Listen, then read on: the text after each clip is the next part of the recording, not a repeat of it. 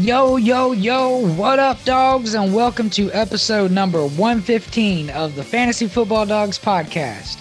I'm your host, Josiah Panther, and as always, I'm here with my pal in real life, but my foe in fantasy, Nate Dog McDonald. I like that intro. Sounded a little bit different. Sounded like a very enthusiastic young youth pastor. Wow, well, in my past days, I probably practiced for just that. So, but that's a story for that's a story for another day. Yes, but now I'm here preaching the gospel of fantasy football and the 2023 rookie class. And last week we kind of got into how our positional rankings broke down after the draft. And this week we are going to get into how they break down all together, as we're going to do a 3-2 round mock draft. It's late. We're doing two. Okay, we'll do two. We'll see. We'll see how fast we go. But anyways, we're gonna do a rookie mock draft, and also talk about some risers and fallers. More like some veteran winners and losers. Some veteran winners and losers / risers and fallers from the draft. And we'll jump right into that. There's not really too much news to get into. Do you have anything for us, Nate? Honestly, no. It's just signing contracts that we already knew were happening. So it's the case with Lamar and a bunch of rookies and stuff. So yeah, nothing to note. Well, yeah, I didn't really pick up on anything either. There has been a all couple the reporters are on vacation. The draft is over. They're done. Yeah, no, absolutely. Yeah, there has been a couple of I've heard a little bit, like one thing I can think of a little bit more reading about this Tyjae Spears, the lack, and you talked about it actually more in depth than I've heard about it on last week's podcast. But after you mentioned, the fact that he has basically did a degenerative knee or cartilage in his knee. It did make me consider, I think I am, probably just going to move Tank Bigsby above him, just swap them for RB6 and 7s.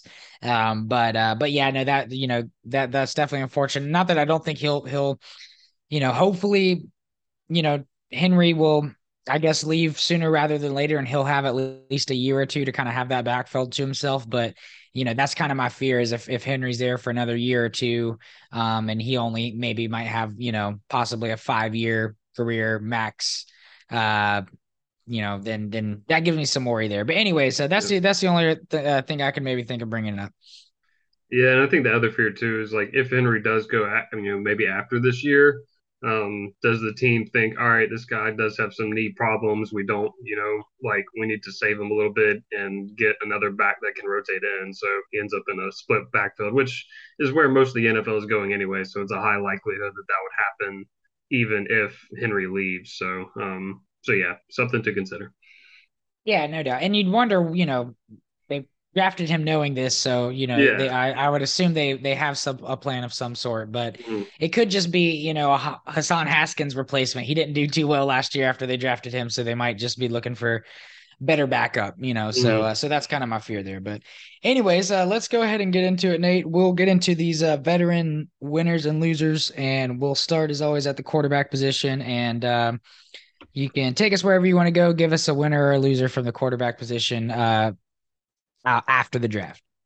I feel like there's a very obvious one here for a certain rival of my Rams, but I'm going to stick with my boys and my man, Mr. Sam Howell. I say my boys because he was my QB1 in last year's draft. Obviously, the draft did not go that way for him, but it is a good, show of faith by the Commanders that they did not draft a quarterback to compete with him at all. That was a big concern going into the draft. Reports that they were going to take one of the 5 guys, and they let Levis and Hooker go right on by. So clearly, they're comfortable with Sam Howell starting this next season, and that has to be good if you stowed him away from the end of last year. Yeah, no, I put him second on my list just because I figured that might be a guy that you might be targeting to talk about. But yeah, I agree. They verbally kind of committed to Sam Howell before the draft, but you never know. They lie all the time before the draft, and there were some mock drafters that were mocking quarterbacks like Will Levis to the Commanders if he fell there. So, and he did. They had the opportunity to take Will Levis, and they passed on it. instead of taking Emmanuel Forbes. So yeah, no, I definitely think that at least for this year speaks to the fact that they're going to try to go with Howell, and I'm sure there's some comfort in the fact knowing there's some really solid quarterbacks in next year's class if it does go awry. They can kind of let him have his chance and possibly get one of these high end quarterbacks if they if it goes wrong and they get a top end pick. So we'll see how it goes. He definitely has a good solid offense, three good receivers and two good running backs, and they also drafted another running back in Chris Rodriguez, who I'm not too high on, but could end up being a third good running back. We don't know. And So he's a um, really good short yardage back and basically nothing mhm. else, but he does provide that. Right, right. So yeah, absolutely. So my riser or winner from the draft or after the draft is, and this is probably the first time I'm on recording talking in any positive way about this person, but it is Desmond Ritter. Mm. The Falcons drafting Bijan Robinson, drafting Matthew Bergeron, who it actually made me feel a lot better. I didn't know too much about him before we drafted him, but looking into it, apparently the Cowboys were strongly considering taking him in the first round and possibly some other teams as well. But there's video footage of them basically deciding between Bergeron or Mozzie Smith, who they actually took. And, it's actually really cool. You kind of see how the room decides which one to go with while they're on the clock. So it's worth watching. But no, it did make me feel good that we got a potential first round talent there on the line. And yeah, he's going to have Drake London, Kyle Pitts, and Bijan. There's not too many offenses that have, three skill position players of that magnitude of that quality. So he's gonna have every chance in the world to be a starting quarterback and be the guy this year. I'm finally having to admit it. I don't know if it's gonna go well, but at the end of the day, he has a really good setup. They've set him up way better than it looked last year. I think that there's a possibility. I mean, winning the NFC South isn't too difficult, but I think if Desmond Ritter is able to do that, then there's a possibility he might be our quarterback going forward. So not sure if I want that yet, but I do want the Falcons to do well. So I do think that after the draft is looking a lot better for him than it did before. Yep, I agree with that. I was surprised that the name I left out there for you, sir, is Mr. Geno Smith, Oh because yeah, yeah, the yeah. man That's got a fair Jackson one. Smith and Jigba, and also one of the better pass catching backs in Zach Charbonnet, much to my chagrin. But yeah, so Geno Smith obviously I thought was a big QB winner as well. Yeah, yeah, no, that probably is the low hanging fruit. Definitely, yeah, that's a good answer too. All right, so for quarterback faller, I'll go first this time, and for me, it is the guy that I have several shares of. Luckily, he's my quarterback three in all of these leagues, but yeah, like three shares of Ryan Tannehill. That I'm gonna have to figure out what to do with. He may still start. He may still have this whole year. The plan might be to sit. Obviously Levis being drafted in the second, kind of doesn't expedite the timeline as if he was drafted at the 11th spot. But yeah, I don't know.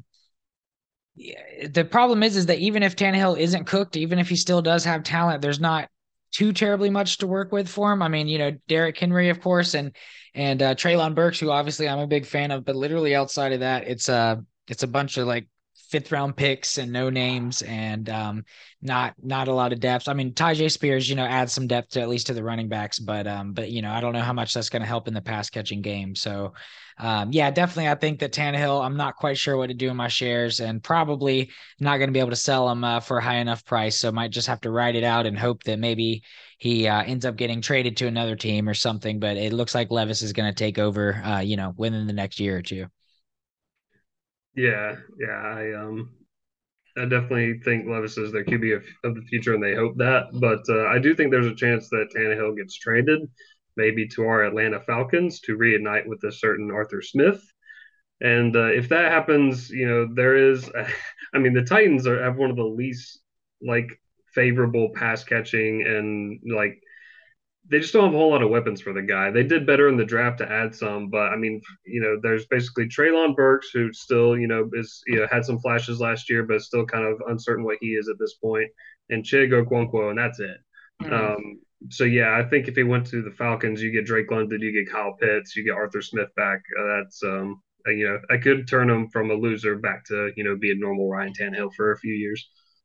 Fair enough. Hey, what was the receiver real quick that you liked and were giving me shit because like for the first two games they drafted him as a rookie last year with Burks, but for the first two games like he did better and you were like, oh, do you remember? Do you know what I'm talking about? It's like a white slot receiver. Yeah, yeah, he's still gonna end up better, but Kyle yeah, Kyle Kyle Phillips. I think it's Kyle Phillips. I yeah, think I think man, that's it. yeah, you But believe it. anyways, they got Kyle Phillips in the slot, so They do, which don't kind of tells sleep you with where him. it's at. But Uh, anyways, yeah. Well, who's your loser after the draft? yeah, I really struggle with this one, man, just because, I mean, unless you would just want to talk about guys that maybe could have gotten a receiver but didn't. I mean, I didn't see any Yeah, massive losers aside from like the obvious guys. So I'm going to go with the obvious. It's Davis Mills. If you had any remaining hope for Mr. Mills, because look, listen, remember a week or so leading up to the draft, there was a whole bunch of talk about how they might not take a they quarterback might and it's not just take going the to be a quarterback. defensive player. Okay, So they got a okay. little bit of hope in, and then they realized that that was all a fucking pipe dream, and Davis Mills really is Oh man. a goner. So I hope that was a fun week for you all, Mills owners. But General Mills is going down the tubes. Yeah, I mean, obviously outside of I'm sure he'll be a solid backup. I don't think they'll be in a hurry to get rid of him, but yeah, I mean Stroud's the starter. So, but no, I mean, fair enough. That is that is an Sometimes you obvious gotta take the low answer. hanging fruit. I will give you that. I will give you that. Yeah, and one more winner I did have just to throw in. I know you added extra winner. It's just Lamar Jackson. Yeah, You can add the Odell Beckham signing this, but obviously Zay Flowers. I'm sorry, not Zay Jones. Better than Zay Jones. Although he did really good last year. yeah. But yeah. So yeah, definitely. I think that Lamar Jackson is a big time winner. And as far as like my dynasty rankings, I think he's back up to like quarterback 5 for me, whereas he was being drafted more at like 7, 8, 9 when there was a little bit more uncertainty. But obviously there's certainty. He's in the best situation he's ever been in. So there's still injury concerns, but I'm pretty in on Lamar. Yeah, good talk there. Yeah, no, this is the most weapons he's ever had, and hopefully the best offensive coordinator, at least the most pass heavy.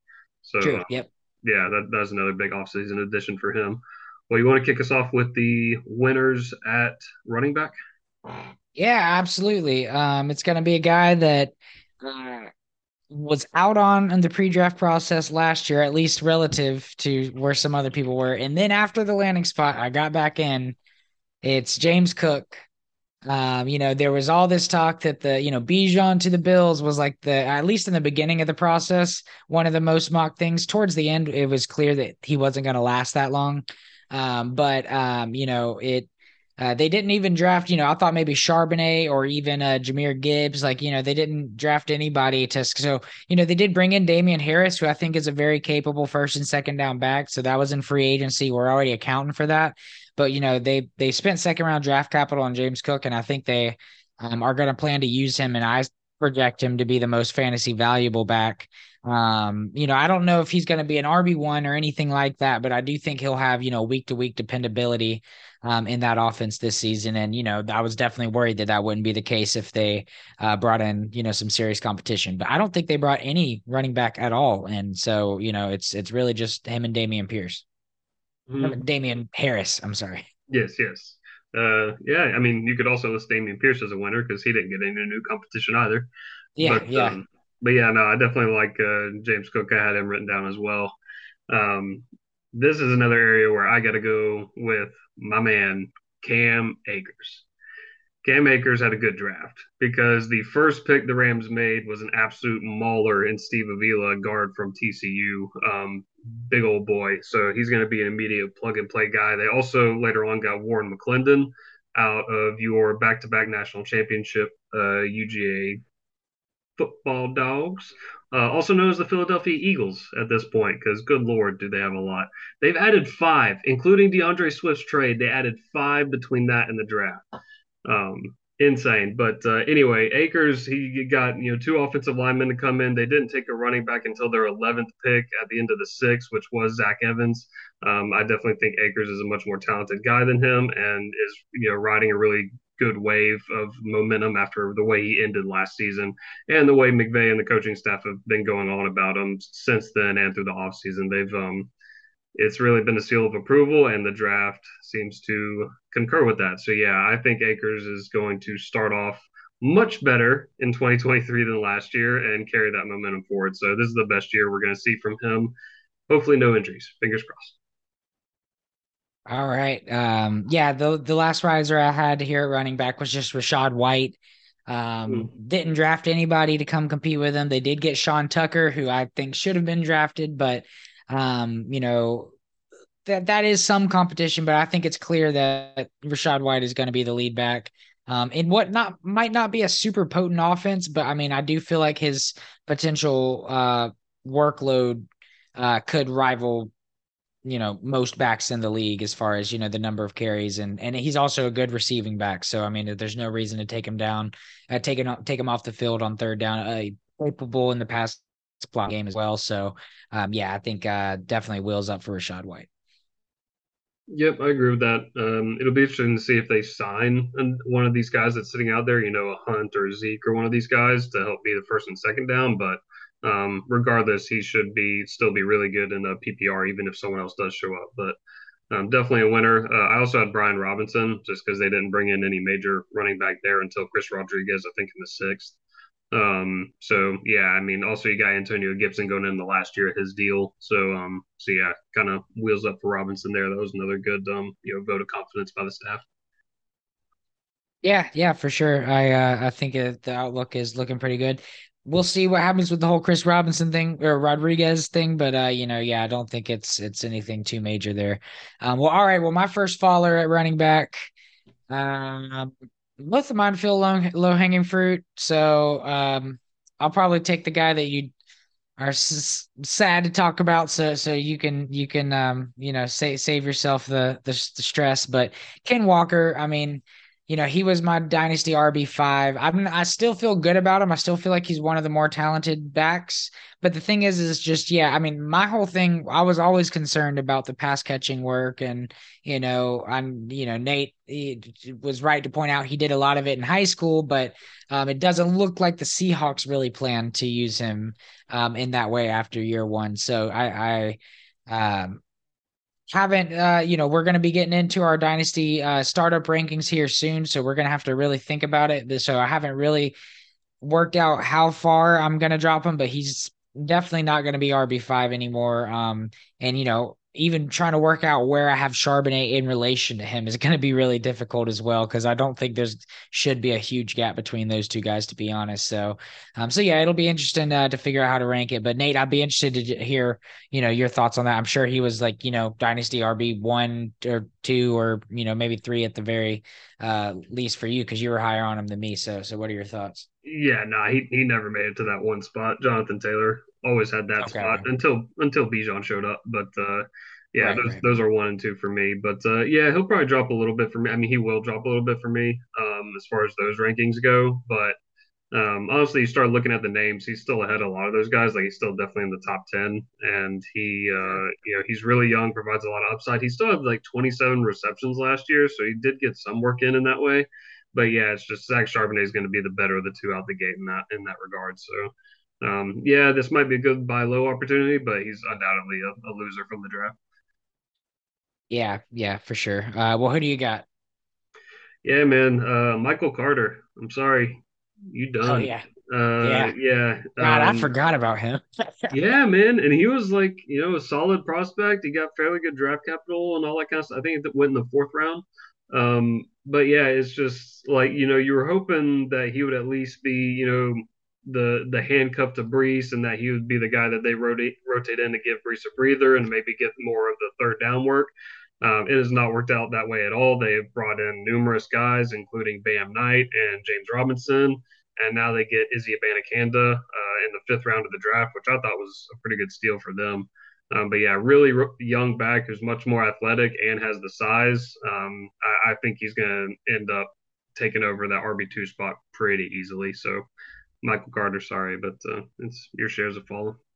Yeah, last week when we were like talking about Israel Bandicanda landing there, I was like, yeah, their backup running back Zonovan Knight is still there, and Yeah, he's you going to didn't be even tough to mention control. him. I didn't even mention Carter. I totally like he's just. I mean, he was like our RB4 in that class, if I remember correctly. Yeah, So, 4 or 5. yeah, something like that. So, yeah, damn. All right. Well, moving on to wide receiver. I'll let you go first here, with your first winner from the wide receivers after the draft. Yeah, man. John Mechie, you won because he got what I think is the best passing quarterback in the draft and not a whole lot of competition at receiver. I mean, we did a mock of a mock and they got Quentin Johnson in that, which have been much more, problematic. I still think they would have played different roles, but I mean, Mechie has the talent and the draft capital to be the number one receiver on this team. So, yeah, no major competition coming in. They got Tank Dell in the third, who's little guy that's going to be used in sweeps and in the slot some maybe, but still doesn't have the size to be a consistent guy to threaten Mechie. And then they got a 6 round receiver who's much more of an outside guy in Xavier Hutchinson. So, yeah, I think John Mechie with the quarterback addition and then the rest of what they did, he won the draft for sure. Yeah, I like that call for sure. I do have a share or two of Mechie, and he's been on my taxi squad, obviously, because he hasn't had a reason to get off of it yet. Yep. But I do have a little bit more hope for that. What I will say is, man, I'm sure you've seen this is another kind of piece of, I guess, quote unquote news that's came out, but that CJ Stroud apparently developed a relationship with Tank Dell at the combine Mm-hmm. and like specifically requested that they draft him. And it's not too often that teams kind of respond to a quarterback that I mean, Aaron Rodgers was trying to get them to draft people and he was there for 17 years.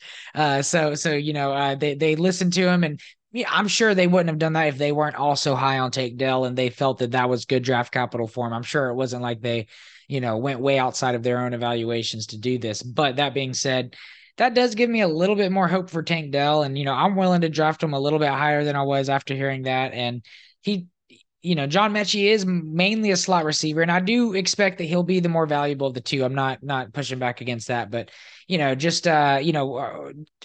you have any? Do you think that it's possible that Tank Dell could develop into maybe more of a guy than we think just based off of CJ Stroud's relationship with him? I mean, it doesn't hurt at all. I mean, if you asking if I ever think a 165-pound receiver is going to be the number one pass catching option on a team, my answer is no. Hmm. It's not going to happen.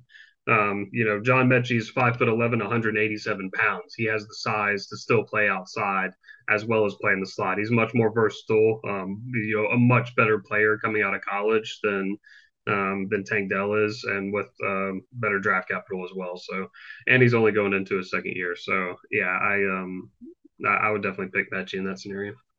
Okay, yeah, fair enough, fair enough. But And yeah, I would take Mechie too. I'm just, you kind of wrote off Tank Dell a little bit in your explanation, so I just wanted to.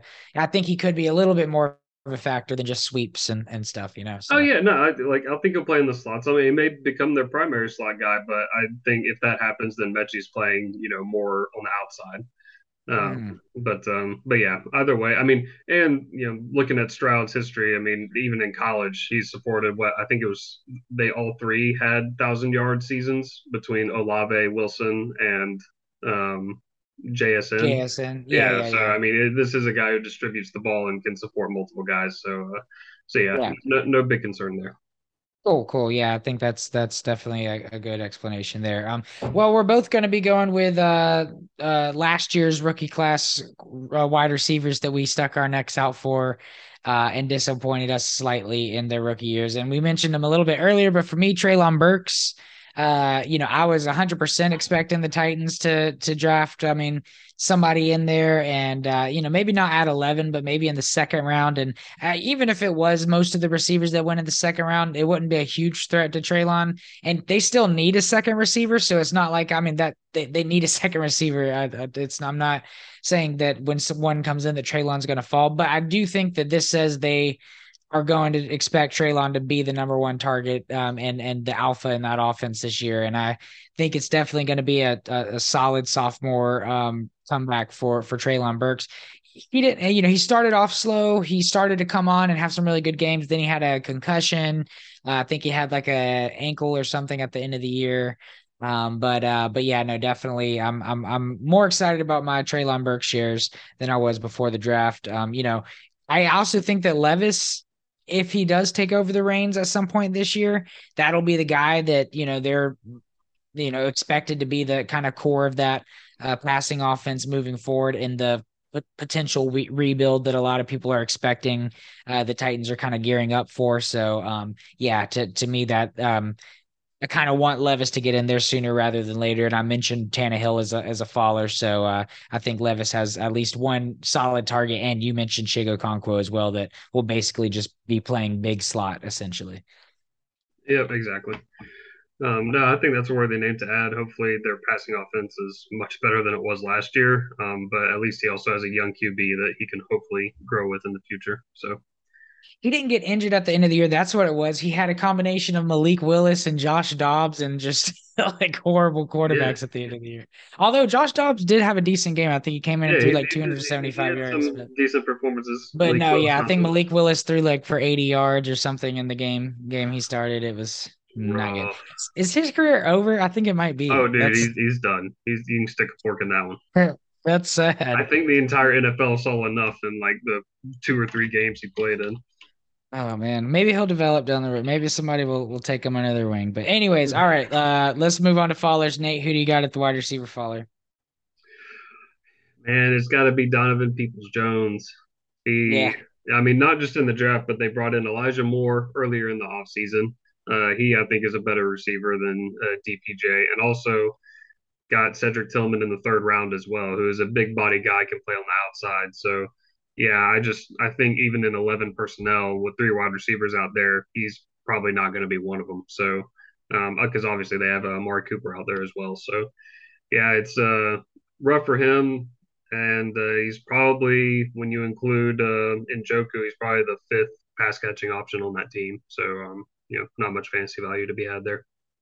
Yeah, no, it's sad. I mean, if there's an injury, which, Mm-hmm. could and usually does happen at some point, maybe he could come in and have a couple of fantasy valuable games, but as a former high guy on Donovan Peoples Jones, yeah, I'm just not really seeing the path if everybody's healthy there. So I agree with you. Another wide receiver that I've formerly been very much in on that I'm, still have some hope for, but it's I sold my last share of him right before the draft, and I'll tell you, it feels really timely at this point. And it's Rashad Bateman. Um, there's just so many targets in that offense. They brought in, they drafted him. Um, at one spot before where they drafted Zay Flowers in this draft, but essentially the same draft capital for both of those receivers. He's done well when he was on the field. He came out hot out of the gates his first 4 games, had some injury issues after that. And last year he was also had injury issues. So, um, it's hopefully he can stay healthy, and maybe I'm shouldn't put him as in the faller section, but yeah, it just feels a little too crowded, and it does feel like them drafting Zay Flowers means, they got specific plans for him, whereas Todd Monk and uh, the same coaching staff is there that drafted Rashad Bateman, but Todd Monken didn't draft, wasn't a part of Mm-hmm. that. So, Yeah. it seems like there's more plans for Flowers potentially. And obviously you got Mark Andrews. They brought in OBJ, who seems to be like best friends with Lamar. So, there's a lot working against him there. Yep, yep. And don't forget the great Isaiah Likely, who will one day shine when he comes out from Mark Andrews' shadow. But and he already has to an extent, but just when he's been out. Um, yeah, I think that's a good call there. I mean, I could see him going to another team and maybe producing, but he's had trouble staying on the field. He really hasn't put it all together for a season yet, and he just got drafted over. So it's not a really good look for him. I agree with you there. Well, who is your? Oh wait, did you already give your wide receiver faller? Yeah, you did. Yeah, yeah. Donovan Peoples-Jones. Yep, yep. Okay, yeah. So let's move on to tight ends. And go ahead and give your tight end riser or winner.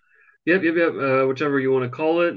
Greg Dulcich is both because no major competition coming in at the tight end position for him. And I like him having one of the best offensive minds in the game calling plays for him now. So, yeah, I think Dulcich, with his athleticism and his ability as a receiver, I love that about him coming out of college. And I think he's going to do well for the Broncos this year and make a jump. Have you forgotten, sir, that they have added? Well, what they did is they went fishing and they caught a troutman and they brought him in. Oh, I'm not concerned. This doesn't scare you? No, it's not. I mainly just wanted to say that again because it's been a while. Yeah, But maybe the last time. Yeah, good okay, okay. All right. Yeah, so for me, this guy's a riser. I'm super scared. I don't know how high he's rising or where I would be willing to buy in on him at this point, but I was 100% expecting the Bengals to get a tight end. job. They did not. Irv Smith, they brought him Yeah. in free agency. It looks like Irv Smith's going to be the guy in that high-powered offense, and Yep. they don't really need Irv Smith to be, even a top three option, but Mhm. he very well could turn into that, and I think that he'll be a really good uh, you know, fourth option and he needs to stay healthy. He's had some problems doing that, but as of right now, Joe Burrow's tight end feels like he can finally have the chance to possibly meet that upside that so many people have been touting. Not me. I've actually been pretty low on him throughout his career, but I got to call him a riser. I definitely feel better with him on my roster before or after the draft than I did before because we were all pretty sure that the Bengals were going to end up with a tight end. Yeah, for sure. Definitely a big riser, and his whole thing is if he can just stay healthy because he has athleticism, he has pass catching ability, and he has youth. I mean, he's only hold on, he is 24 years old still. Like, God damn. He feels like he's yeah, been in the league for like 7 years. yeah, he has been in the league. Sorry, I'm fumbling my way through here. Yeah, this will be his fifth season. Wow. Yeah, 2019 was his rookie year. Wow. Yeah. So yeah, he was really young when he got drafted. He's the same age. I mean, shoot, he's almost the same age as Dalton Kincaid is. So yeah, there's still upside to be had here with Irv. It's just can he stay healthy? Yeah. No, absolutely. I'm in agreement with you there. Yeah, if I might have to that might be one of my like late round targets, like Mm-hmm. especially in like redraft, you just Yep. wait to if I don't get one of the good tight ends, that Yep. might be one I kind of go after there. So I'm excited for that. But all right, well, who do you got as your tight end faller? I am going to take the easy pickings on this one, and Dawson Knox. You fuck, man. Yeah, Dalton Kincaid is by far the better pass catcher and just tight end in general. But what some people will argue is that maybe Dawson Knox will split out the slot, or I mean, sorry, Kincaid will be in the slot more, and Dawson Knox can still be on the field at the same time as the inline tight end.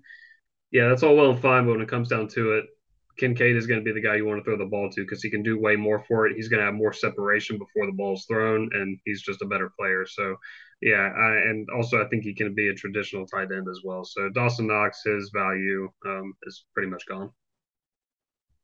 I don't know that it's pretty much gone. I think that, he'll be out there in two tight end sets and he's a better blocker than Dalton Kincaid, so that might keep him on the field in certain situations. But, it definitely he took a big hit. Uh I think it's very possible after this year he's not startable, but a lot of times it does kind of take tight ends, a little bit of time to grow into roles. Dalton Kincaid, certainly in the everything but the pass catching game, probably needs a little bit of adjustment to the NFL level. So, you might be able to squeeze a little bit more juice, a couple more starts out of him this year to begin the season. But yeah, no, I totally agree with the long term outlook kind of being kaput. And we've always never really bought into, I mean, I don't know that too many people did, but some people had him as like tight end six, tight end Mm, seven, and we kind of always consistently maybe had him as like a back end tight end one, which yeah, isn't very difficult to find yourself at. yeah. You basically just gotta catch a couple touchdowns, but yeah, so yeah, I'm with you there. For me, the faller, and it's not a huge faller. I did think yours is better. I'm surprised I didn't think of that one because it what was uh yeah right there in my face, but. For me, I put Pat Fryermuth. I still think Pat will be the pass catching tight end, Yeah, but I mean, it's hard for me not to believe that Darnell Washington has the higher upside. I mean, he's going to be on the field for run blocking downs. If there's only one tight end on the field and it's a run play, it's going to be Darnell Washington. And now that doesn't help Obviously if he's blocking on a run play, but let's say there's an audible into a pass play from that formation or something, there can be situations where, Darnell Washington could find himself on the field more often. And I also think that Darnell Washington could end up being a big time red zone threat for Yep. them. Yep. So yeah, I kind of saw Pat Fryermuth in that like dynasty tight end 7-6 territory, and probably I'm not gonna but push him back too far, but maybe like more at the like 8, 9, 10 territory. And that is a big difference as far as tight ends is where I would draft them in a startup. So I do think that Pat Fryermuth probably I'd draft him at least around possibly two later than I would have before the draft started. Yeah, I can see that, and I think your second point is the biggest. Is Darnell Washington could end up being the red zone option out of the two. Like when it comes to time to get the ball in the end zone, it might not go to Fryermuth. It's going to go to the taller, bigger guy who can take it off the heads of all the defenders. So, yeah, I think his effect on Fryermuth's touchdown upside could be the biggest knock. Yeah, 100%. And yeah, again, it's not a huge fall. I still think Frymouth will be more valuable than most out there. It's a brutal tight end landscape, but yeah, just one of the few guys I could think of bringing up there. So, well, all right. Our next task here is to have ourselves a nice rookie draft. And we will be alternating picks as always. Yeah, we'll probably have enough time for 2 rounds and maybe touch on a couple of our who would have been the next couple picks into the third. But yeah, without further ado, do you remember who started last time? I don't really, I but don't. I'll start us out this time, and I'll make the easy pick. And for me at the 101, I've done it 3 times at this point, and I haven't taken anybody else. Now, I've also set myself up to where I could take one of the other quarterbacks because I needed them too. But Bijan Robinson is the 101 for me. And Dynasty RB1 for me, has a chance to get 300 touches his rookie year for me. It's just super exciting. And yeah, for me, I can understand like, oh, I'm not gonna be anywhere close to competitive, but I mean, that's fine. Then take the guy that's going to be the dynasty RB1, for some people automatically, but also, it'll be clear to everybody after year one. And get yourself 3 firsts after that if you want to. So yeah, for me, Bijan's the 101, and I'm haven't done anything else otherwise. So that's an easy pick for me. What you got at the 102? Yeah, good call there. Like Arthur Smith said, they are going to run the piss out of the ball. So Bijan's going to be getting a lot of totes. Behind a really good run blocking O line, by the way. Number two, I'm going the guy who we've consistently had as QB1, and it is CJ Stroud. He's the guy I feel most confident in. I think he does have rushing ability as well. We saw that in the Georgia game, and he's I think the best passer. If not, the only guy who may equal him or better him is Bryce Young, but I think they're definitely in the same tier as passers, which is an elite level. And I really like what this coaching staff has been doing around him. So, yeah, Stroud is my number two pick. Yeah, man, it's crazy. Dude, I've gotten Stroud at the 105. I've seen him go at the 106. Like he's being slept on, man. And we're the only podcast I've heard since the draft say that CJ Stroud is the quarterback one. So maybe we're out here on an island. I mean, I understand, that the word upside just gets thrown around so much, but to me, like he's a surefire top 12 quarterback. I mean, yeah, you might could say one or two of these other guys could be the quarterback one overall. But I don't know if CJ Stroud quite has that upside, but at some point you can't miss at 102. You know what I mean? And so I definitely agree with you. CJ Stroud would be the pick for me there. There's two different ways I can go with my next pick. I can go based off of my rankings, or I can play a little bit of game theory. And I think what I'm going to do right now for the fun of the podcast is do a little bit of game theory. Might get Nate upset here, but I'm going to take Anthony Richardson here at the 103. This man, I've seen him go at the 101. I have not seen him go past the 103. He seems to be the consensus quarterback one. I understand the argument for upside, but I mean he's the biggest risk for me. So he's still my quarterback 3. I still if I want to build a team and take a guy that I want for the future, I'm going to lean Bryce Young in that situation. But Anthony Richardson, man, you can draft him, and I mean, people are out there are clamoring. That's it's already. You could probably get two first and 2 seconds, or possibly three firsts already. So, if I can't trade this 103 pick, if not everybody there in the league is on the clock or looking at the draft, I can draft him now and sell him. If I want to ride him out, see how he does. I do love the Colts situation. I'm not at any way out on Anthony Richardson. But he is my quarterback three. I'm taking him as a quarterback two in this draft, just to kind of talk about some different ways that you could look at drafting. Yeah, well, I, sir, believe you are cream-faced Lou because Richardson should not be going in the top three either. Yeah, see, this is what I hate. It's like I'm not completely out on Richardson, but we were talking before the draft because I believe he's so overranked by basically everyone else. I now have to be the guy that like shits on him and hates him. So here we go, another year of me hating on the rushing upside guy who cannot hit the broadside of a barn. Yeah, but I definitely would take my guy here, Bryce Young, at number four over him, just because of much more sure I am that he is going to pan out in the NFL.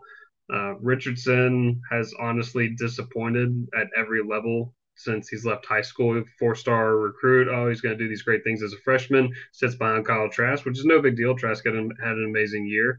But then he gets beat out by Emory Jones his second year. Okay, but to be fair, that was a horrible coaching staff that lasted 1 year and got fired. Like, I just want to be clear that that I might not be understand, the. but he didn't play better than Emory Jones in the actual. Like they tried to put him in the middle of the season, and he played like garbage. And they said, "Oh nope, Jones, you're getting back out there."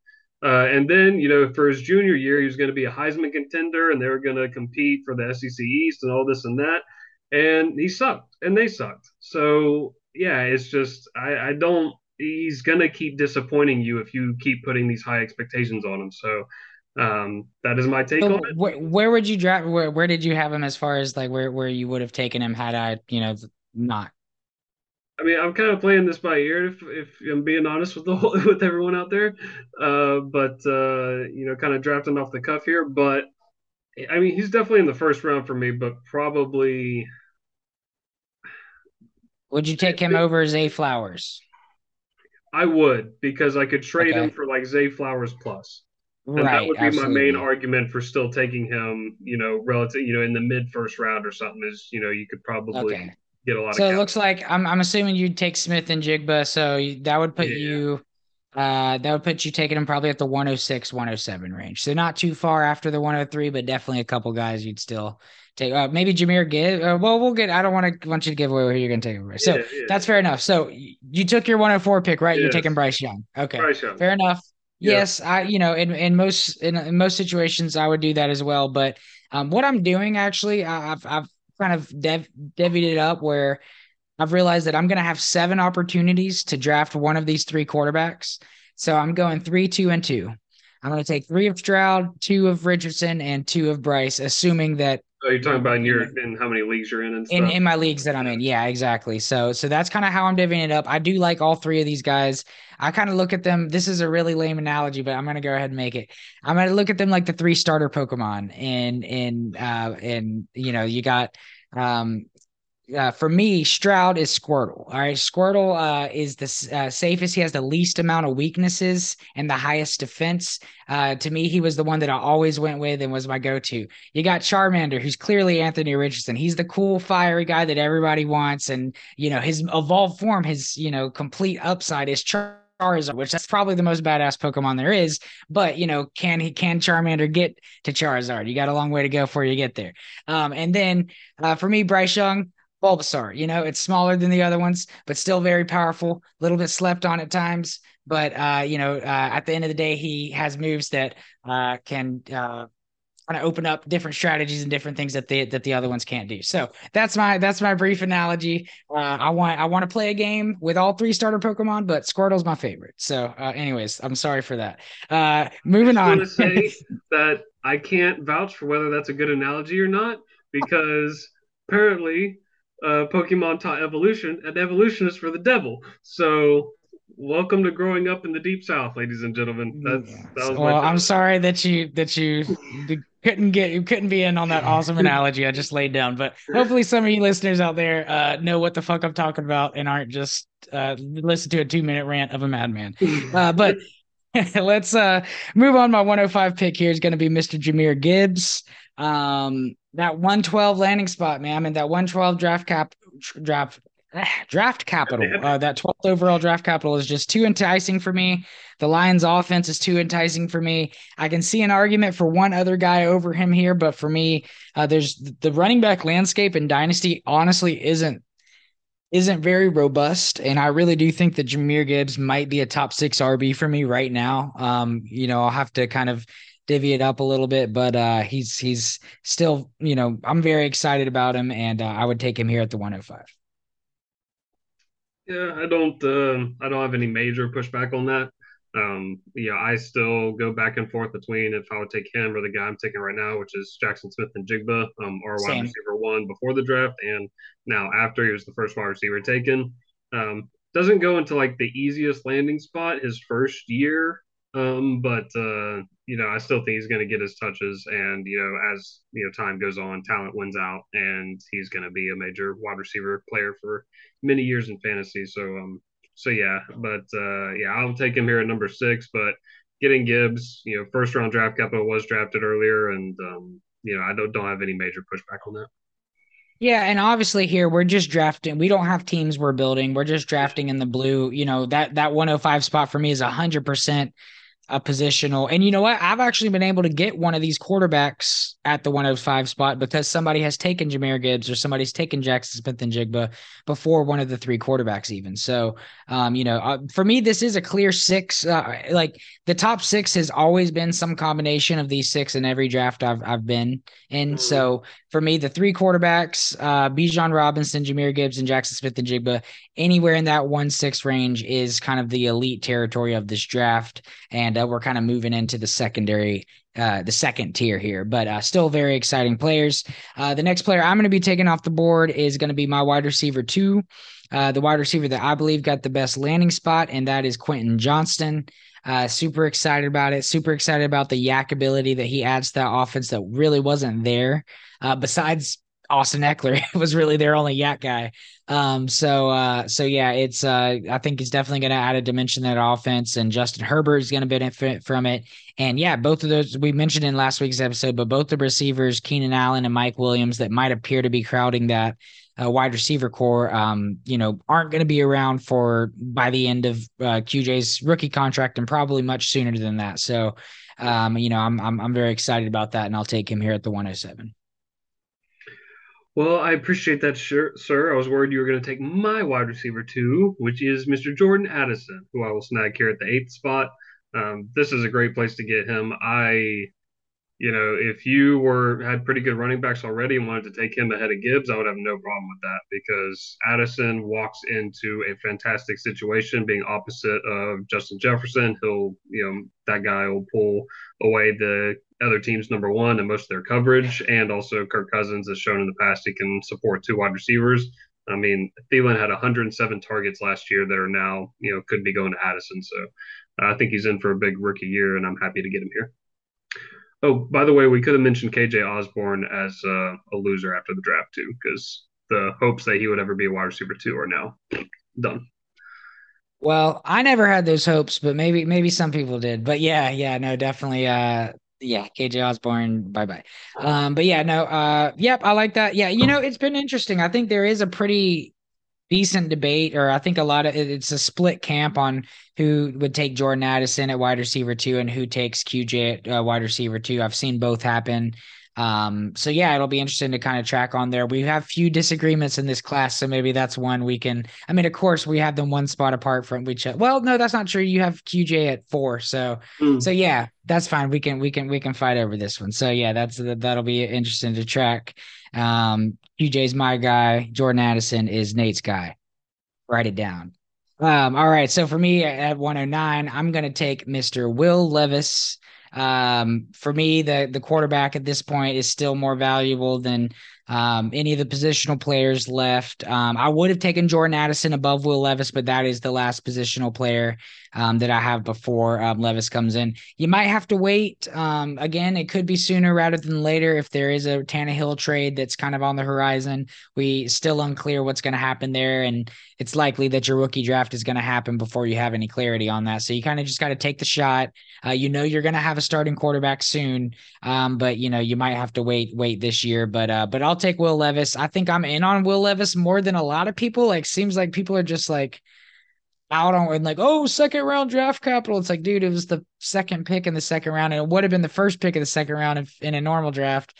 But anyways, yeah, I still have some hope, and we'll take him here at the 109. Will Levis. Yeah, no major argument there. Yeah, like you said, he got pretty good draft capital, all things considered. Just not as much as all the mock draft hype and reports would have had us believe. But yeah, quarterback is still the biggest position as far as dynasty in the teams in the leagues we play in. We all play super flex or two QB, so which should be the go-to. Otherwise, you're just wasting about half the quarterbacks in the NFL. But yeah, good pick there. Next up for me is going to be Zay Flowers. He is my wide receiver three. The way I see it is like I think Addison and JSN are kind of in their small tier at 1 and 2, and I think Flowers and Quentin Johnston are in their own tier at 3 and 4. So a little bit of a break there, but really like Flowers. I really like the Lamar Jackson matchup now that he has Todd Monken, and that should be more pass heavy.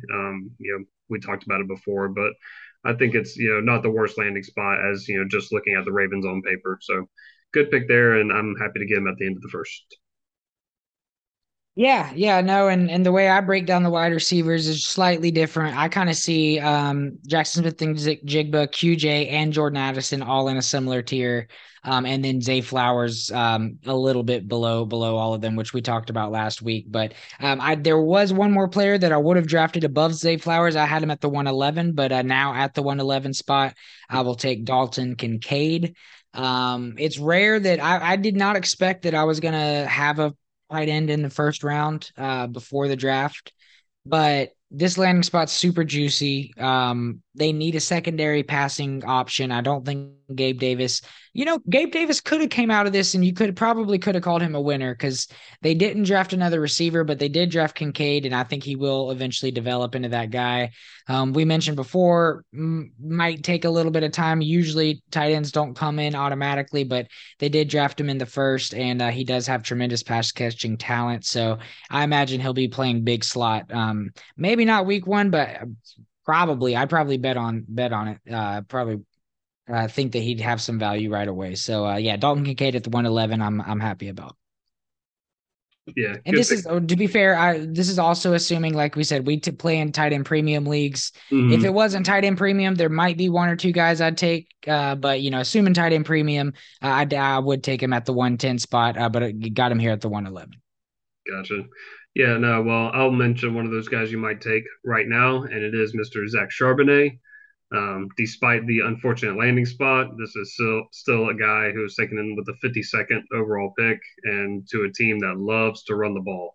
So he's going to get his touches. He is, a good pass catcher as well. He's probably going to be a pass catching option out of the backfield on that team.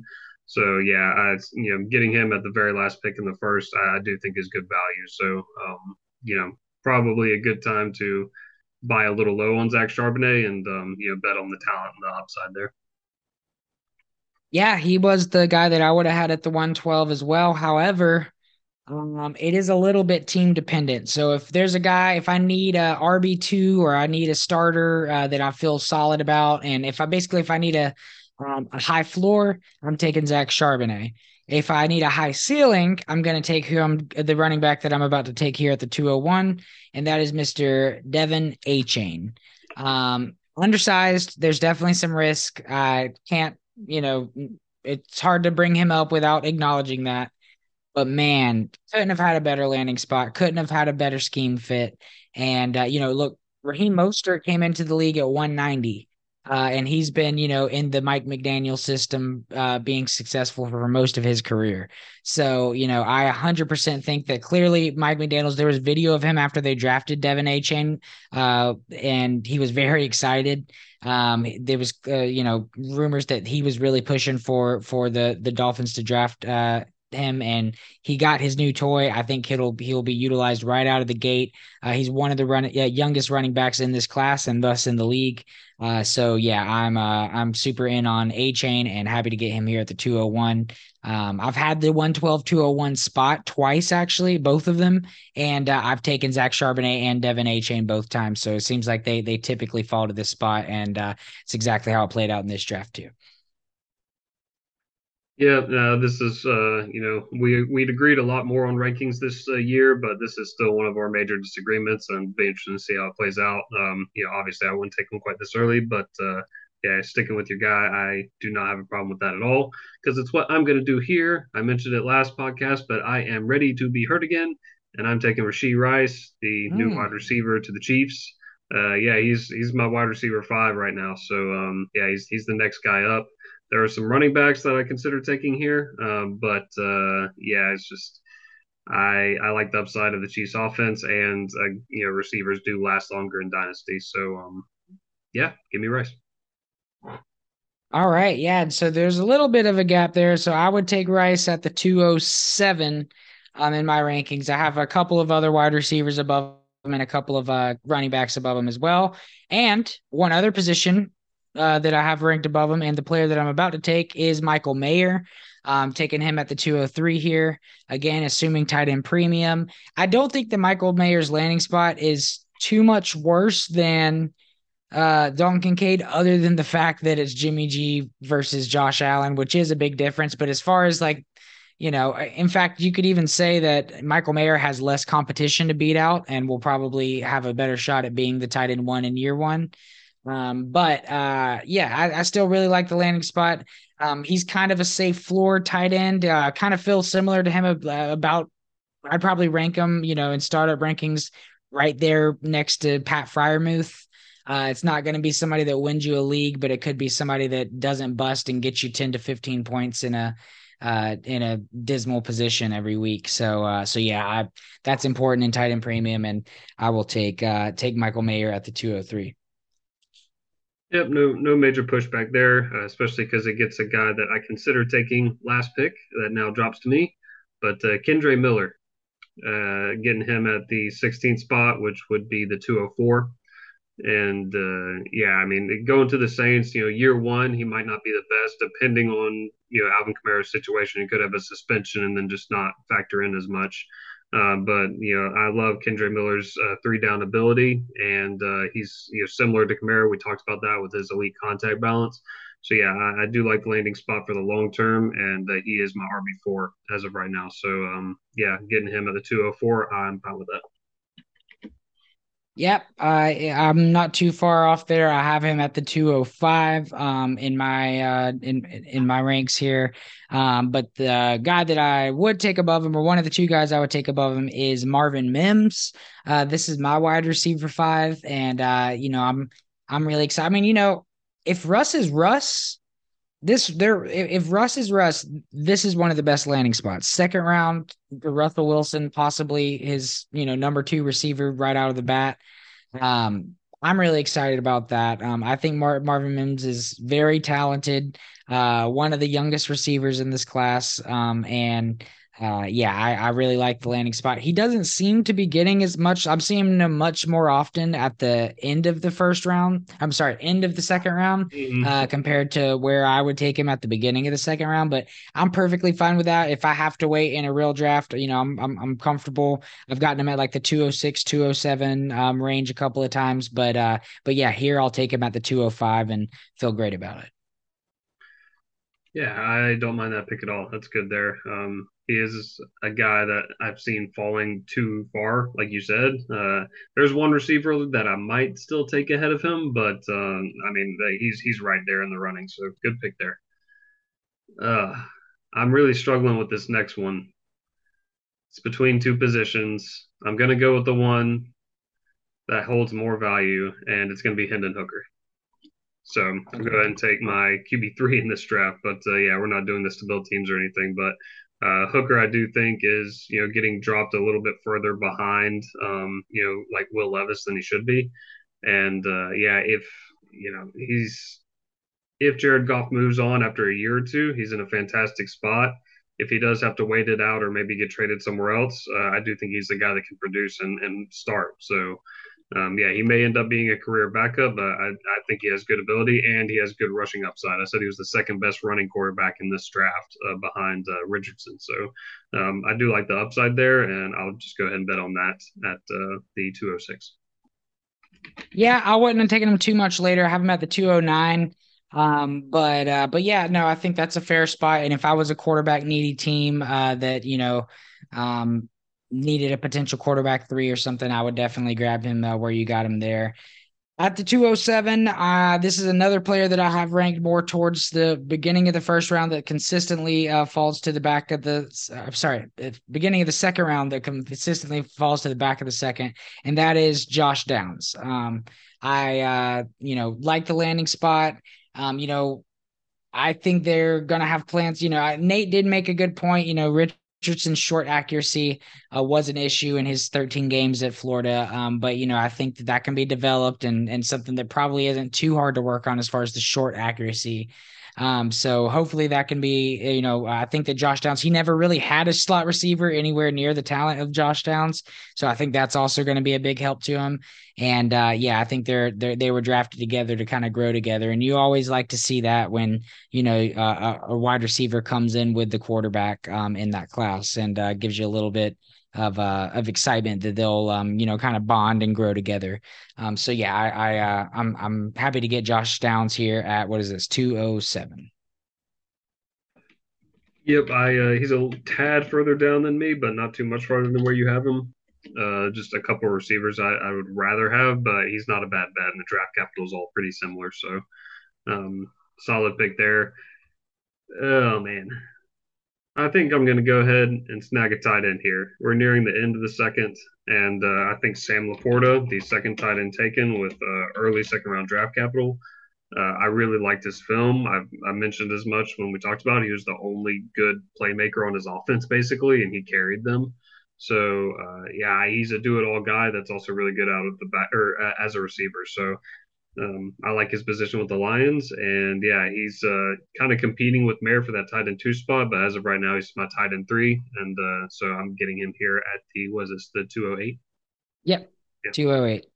Nice. Yep. I have him at the 209. So right here in this area as well. But there is one guy drafted above him. And look, for me, this is my biggest riser, but I don't think I'm rising him as much as the rest of the community. And I don't know if it's um, lazy. I mean, I didn't see too many people ranking him very high. There was one analyst that had him in their top eight receivers that I saw. But this is Jonathan Mingo. He is my eighth receiver after the draft. So I bumped him up. He was like 15 before the draft. Um, I do love the landing spot. I believe in the talent, but yeah, there just wasn't a lot of film. I mean, he was injured a lot. There was some sloppy route running at times. So yeah, that's kind of why he wasn't really considered for my top 12 receivers in the pre-draft process. However, the Panthers clearly liked him. They took him as the wide receiver five. Could very well be Bryce Young's number one target. That possibility exists, and so that's why I've seen him drafted at the 112. I've seen him drafted consistently in the 201 to 204 range. So for me, that's a little bit high of a bump, just because one team, felt like they could draft him higher than some other receivers. Mm, But I do totally see the upside, and I haven't been able to get a share of him yet, and I'd like to get one. So I may end up having to kind of reach and get him a little bit earlier than I actually have him ranked, just to mm. kind of take the chance on him and see if I'm wrong. But yeah, the community is much higher on Jonathan Mingo at this point than you or I. Yeah, totally in agreement there. He's the bump he's gotten since the draft has been too big, in my opinion. And yeah, the guy I'm about to take, I would rather have over him. But I agree with you. The upside with Mingo is fantastic. If he does pan out with his athleticism and he stays healthy, That would be big time for him. But Cedric Tillman, I think, has similar upside, just as a big guy that can play on all downs and can be an outside receiver and dominate smaller corners especially. So he's an athletic guy. He can do it all. He's a better route runner than his teammate Jalen Hyatt was. And yeah, they were taken with back-to-back picks as well. So I think Tillman to the Browns. I've talked about. I think Deshaun's going to be better this year. His first full year in that offense. I think Tillman has a very good chance to be the wide receiver two on that team, and that's just for his rookie year. So Tillman, getting him here at the 210. All right. Well, we're going to continue the tradition and draft these guys back to back then, because with my last pick at the 211, I will be taking Jalen Hyatt, who went to the Giants in the third round. Um, I think that honestly, I think him and Cedric Tillman had really similar. I mean, obviously they were drafted back to back. They both are in crowded, wide receiver cores with quarterbacks that people still have a little bit of questions about, but that are locked in for the entire time that they're going to be there. So, it's pretty similar situations. I definitely at the end of the second round here would kind of alternate which one I take, but I do have Hyatt still ranked a spot above him, so I will take him here at the 211. Yeah, no big argument there. Hyatt's right in the running for that spot, and he may have a little bit more upside. He's a bit younger, and has some more speed to his game. So I do think since we did our last episode, that Giants receiving room is a little more crowded than I remember it being. It's just there's no like elite number one guy, so he has the opportunity to be that. Right. But like Slayton is a pretty similar size and kind of does a similar thing going downfield and whatnot. So he could have some competition from that regard.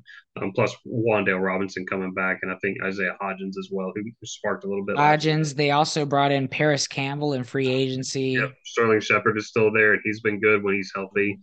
So yeah, it's a little bit more busy in that room than I thought of at first, but still like the talent. Still think he has good upside, but he definitely needs to learn a little bit more about route running and running multiple schemes. So anyway, I do think that's a good pick, and I will finish us out here with Tank Bigsby going to the Jags. I think this guy could be the goal line back, and in fact, I think he will be. And he's definitely the better short yardage guy than Etienne. But you good there? You look like you're having an aneurysm.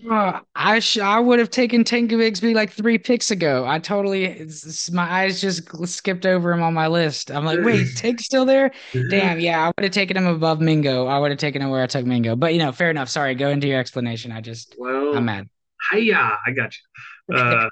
But yeah, no, Tank. I'm sure Josiah would say many of the same things, but we really like the talent coming out of college. He's not just a bruiser; he's a guy that has a fantastic side to side agility and can bounce runs outside. May not have the best speed, top end speed to finish off 70-yard runs, but he can click off 15 to 20 yards in a real hurry. So he's a do it all back, and I think honestly, like I've seen so much talk about, oh, Kenneth Walker, is getting destroyed with this addition and stuff like that, and not much talk about how this is going to affect Etienne because for most of last year, Etienne had the backfield all to himself, and Tank is a legitimate 5-star prospect who is a great short yardage back.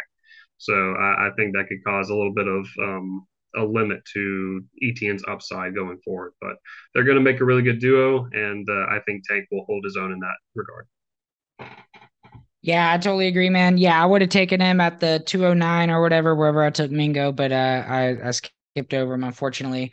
Yeah, I mean, I think it's fair to question ETN. I think for me, I personally just never expected like ETN would like if he has the backfield to himself, it's because his partner's been injured. Like I never kind of thought that he would be a 3 down running back or thought that he would have a whole backfield to himself. So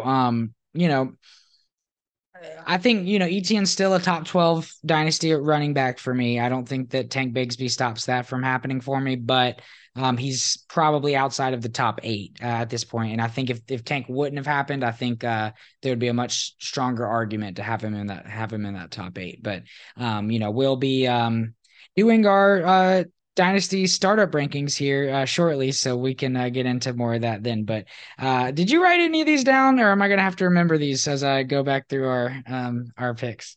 I think As I can much do it. as I would love to see that, or see you attempt it, and I should say. Yeah, I wrote them all down as we did them. Okay, good, good. I appreciate that. Well, yeah, why don't you just recap rounds one and two, and then if you want, we can give a couple of honorable mentions of the next guys we would draft at the top of the third round. All right, let me just wet my whistle here. Yes, sir. All right, so 24 guys in a row. Start off with Josiah taking Bijan Robinson at the 101. Um, Second pick, I take Stroud. Third is Richardson. Four, Bryce Young. Five, Jameer Gibbs. Six, Jackson Smith and Jigba. Seven, Quentin Johnston. Eight, Jordan Addison. Nine, Will Levis. 10, Zay Flowers. 11, Dalton Kincaid. And 12, Zach Charbonnet. That's your first round. At the first pick of the second round, you had Josiah taking Devin A. Chain. I took Rasheed Rice after that at the 202. 203 is Michael Mayer. 4 is Kendre Miller. 205 is Marvin Mims. 206 is Hendon Hooker. 7 is Josh Downs. 8, Sam Laporta. 9, Jonathan Mingo. 10, Cedric Tillman. 211 is Jalen Hyatt. And the last pick of the second round is Tank Bigsby, who fell due to user error. Yes, due to my stupidity. Yes. So if we would have kept going into the third round, I'll just kind of say who my next two picks would have been. So Cedric Tillman actually was at my 301. That's the only player that you picked that did just slightly fell outside of my top two rounds. And I had Tyjae Spears at the very end of the second round there. So that's just kind of the only thing that happened. But the person I have at my 302 is Roshan Johnson. I honestly think him and Tyjae are in a similar tier for me, even though Roshan was drafted in the fourth. And one player that some people are really high on. It's another guy, but it's interesting. Jonathan Mingo is getting this huge draft bump, but Jaden Reed isn't, despite being drafted like 5 picks after him. So it's kind of weird, but I mean, admittedly, Bryce Young has a little bit more heat behind him than Jordan Love, so maybe that's kind of where that gap is. But yeah, I mean, Jaden Reed is who I would have at the 303, but I mean that is probably a little late for a second round receiver. He's my wide receiver 11. I'm trying to figure out where I can push him. Maybe I could put him above Tillman and Hyatt. I mean, I feel like they're all in a similar tier, but that's as soon as I could get him in. So, any thoughts on Roshan and Jaden Reed, and is there anybody else you wanted to add here? Yeah, they're definitely close to here as well, or close to making the top 24.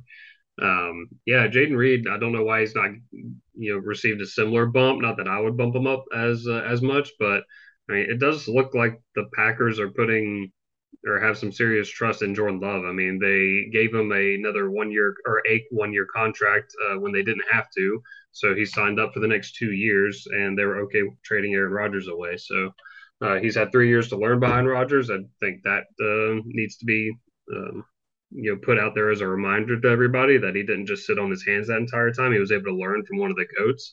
So yeah, I think maybe all three of the Packers receivers are being slept on a little bit, including Jaden Reed. Yeah, yeah, and yeah, I'd love to. I don't know that I'm going to get any shares of him because he is typically going in the second round. But yeah, there's just a couple of these running backs and a couple of other receivers that I like a little bit more than him. So, Yep. but yeah, well, you got any other names to add to that that you'd like to throw in here? Yeah, Chase Brown, I think, has Hmm. been going a little bit later than I thought he would. Just, being on the Bengals, being, with Joe Mixon having the situation that he's having, I see a real opportunity there, and for a guy who is very, very athletic. So I'm willing to take a chance on that pretty early in the third round, but it seems like you can wait until, kind of the mid third to get him. Yep, 100%, 100%. So, Then yeah, man. I was gonna say Tank Dell has also risen for me a little bit, just Yeah. for the reasons you said. He's going to with a very good quarterback on a team that doesn't have a whole lot of receivers, and he's kind of unique in his skill set. So yeah, he's a guy I feel comfortable taking in the third now, which I wouldn't have said probably a month ago. Yeah, and I know he is a small guy, and admittedly he played at Houston, but that production profile, I mean, it is. I mean, I think he had 2 seasons of over 1,300 yards and one of over 1,100. So, um, consistently producing like that, I mean, you can't be a scrub. I do still agree he might be a little fragile in the NFL, but he never had injury issues in college. So I'm he'd be an outlier for sure, and I wouldn't trust most prospects like him, but for some reason, especially CJ Stroud's stamp of approval, it has me in a little bit more than so. Yeah, he would have been the next pick that I didn't mention. I had him, and then I would take Chase Brown next as well. Hey, So yeah, man. Yeah, it's honestly this goes pretty deep, man. I'm really happy with how this turned out. I mean, we're in the third round and we're talking about guys that I'm still pretty excited about. mhm. That didn't happen last year for damn sure, and it doesn't happen in every draft. Yeah, I legit there's the draft we're in right now, our real draft in one of our leagues. I my first pick was a 312 and second was the 412. And I got like Stetson Bennett and Michael Wilson, and I was legitimately happy about like excited about the upside there. So yeah, that's another guy. Michael Wilson has been dropping too far with people are valuing athletic guys with good draft capital like Mingo. I don't see why he's being treated so differently, but yeah, they're legitimately good players with high upside that are falling, to the third, fourth rounds here. So exciting draft. 100%, man. No, yeah, it. I really don't get disappointed with the picks until maybe like the 311. So Mm-hmm. that's pretty exciting. And yeah, I have Michael Wilson at the 307. You said you got him at the 412 in our draft. So yeah, that's a big gap there. So yeah, no, definitely there's some value to be had.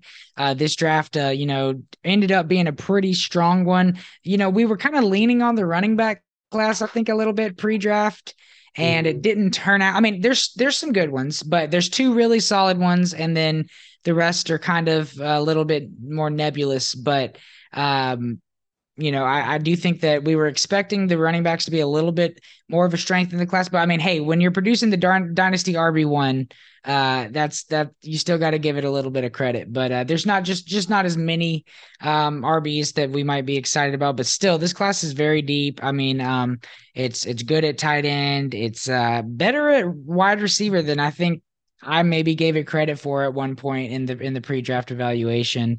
I mean, when I'm excited about like 8 wide receivers, that's pretty good. Still not comparable to last year's class, but it's still I think good at the end of the day. So yeah, I'm really excited about this class, man. And yeah, these rookie drafts have been crazy. And really after like the 109, it's just the Wild West, man. There's Yeah, no who knows? consensus.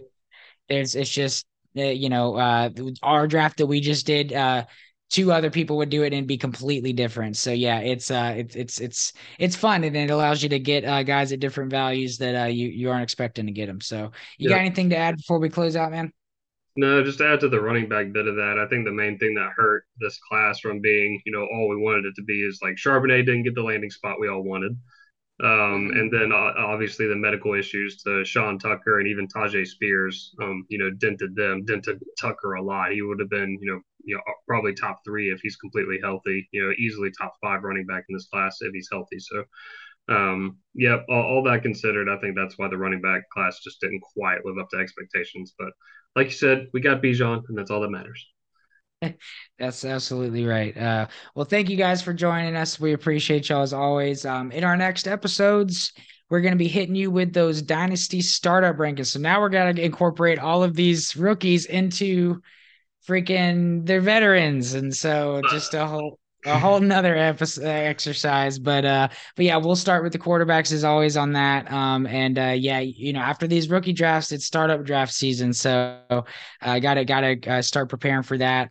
And yeah, thank you so much for joining us, new listeners, old listeners. We appreciate you rocking with us. Be sure to like, subscribe, and comment on Spotify and iTunes. And yeah, if you're friends with us on Sleeper, it's Solstice 418 for me. I don't know if I've ever said my Sleeper ID, but Solstice 418 and Nate Dog. What is it? 137? What is it?